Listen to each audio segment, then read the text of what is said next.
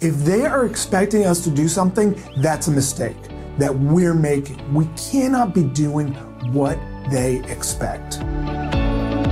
Welcome to Data-Driven Selling by the Sales Insights Lab, the podcast that helps reps and business owners generate more meetings and close more sales at higher prices. Let me ask you a question. Do you know exactly what you're doing correctly in a selling situation? And at the same time, do you know some of the mistakes that you're making right now? One of the challenges that salespeople face is that prospects don't tell us when we're screwing up. So we don't know what we're doing well and what we're sometimes doing that's actually repelling prospects away from us. It's causing them to end the sale in their head, but we don't ever know that it's happening. I'm going to show you the 9 biggest sales mistakes to avoid at all costs. Check it out. Number 1, doing what they expect. Take a second to put yourself in the shoes of your prospect. How many salespeople do you think they're meeting with on a regular basis? It's quite a few. And what's amazing is that most salespeople are doing the same thing that everyone else is doing, showing up all over them, pitching, throwing up all of their information, being really charming and funny and silly. The problem is that because everyone's doing this, it actually makes that behavior appear low value. What we want to start to do is avoid doing anything that they expect. If they are expecting us to do something, that's a mistake that we're making. We cannot be doing what they expect. Number 2, pitching. Most salespeople have been taught that when they get in front of what they believe is a qualified prospect, and that's of course a pretty low bar, but they believe that they need to be pitching that prospect. I mean, just think about it. We hear this all the time. Give me your best pitch. What's your pitch? And most salespeople go into this tap dance mode where they throw up all of their information all over the prospect. And prospects are so used to this.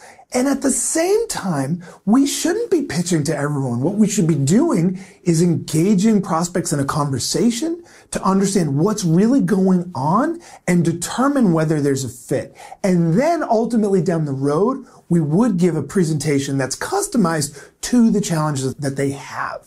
But we need to stop that pitch right away. Number 3, being excited. Hey, let me show you all the reasons that you absolutely need to do business with me because we have the best service, we've got the best products, everything that we do is amazing. Many of us were taught to show high levels of enthusiasm, high levels of excitement about our product or our service. It's supposed to somehow show the prospect that we really believe in what we're selling.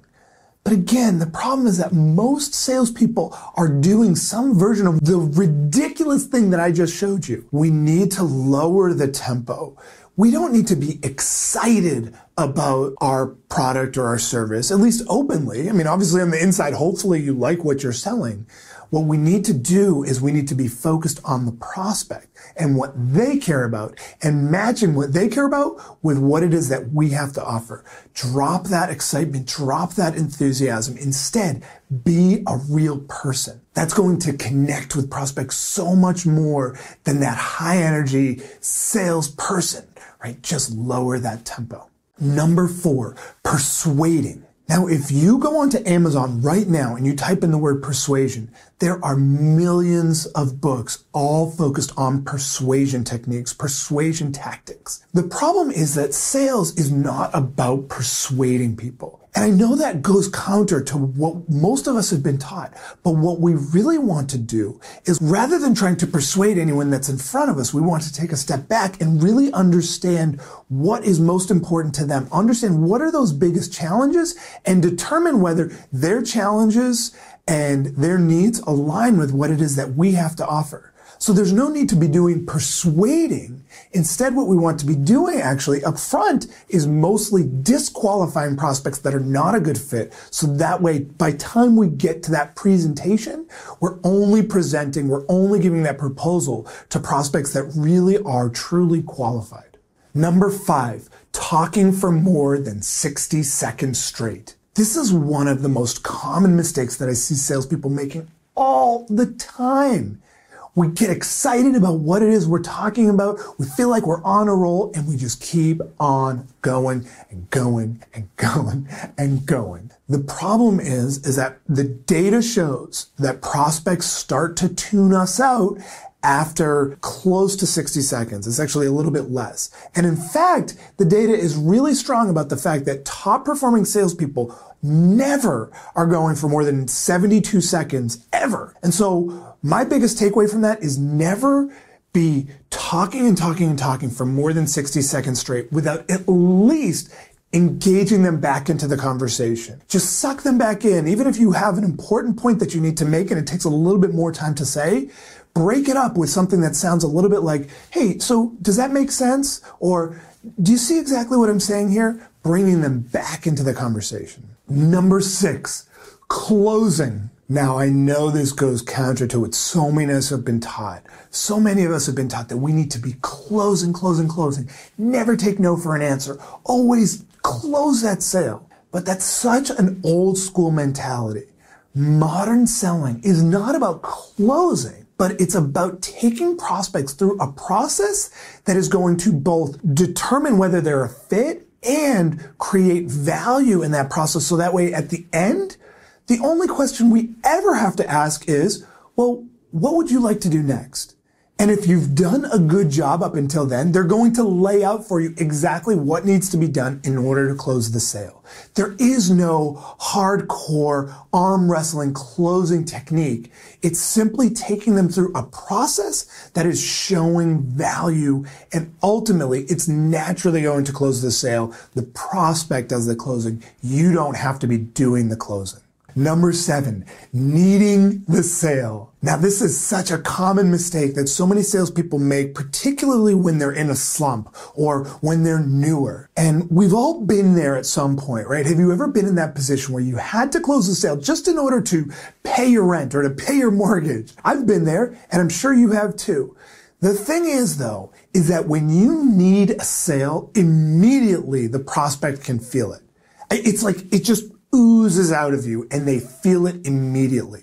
The second you need to close a sale, they are going to feel guarded. Never show that you need a sale. In fact, mentally, even if you're saying, if I don't close the sale, I'm not paying rent, you've got to mentally take that pressure off of you. Never need to close the sale because it is going to immediately make you lower value. It's going to make you weaker. You need to be strong. And the only way you're strong is if in your head you're saying to yourself, I am financially independent and I do not need this sale. Number 8, following up. Now, I'm sure some people are saying, what?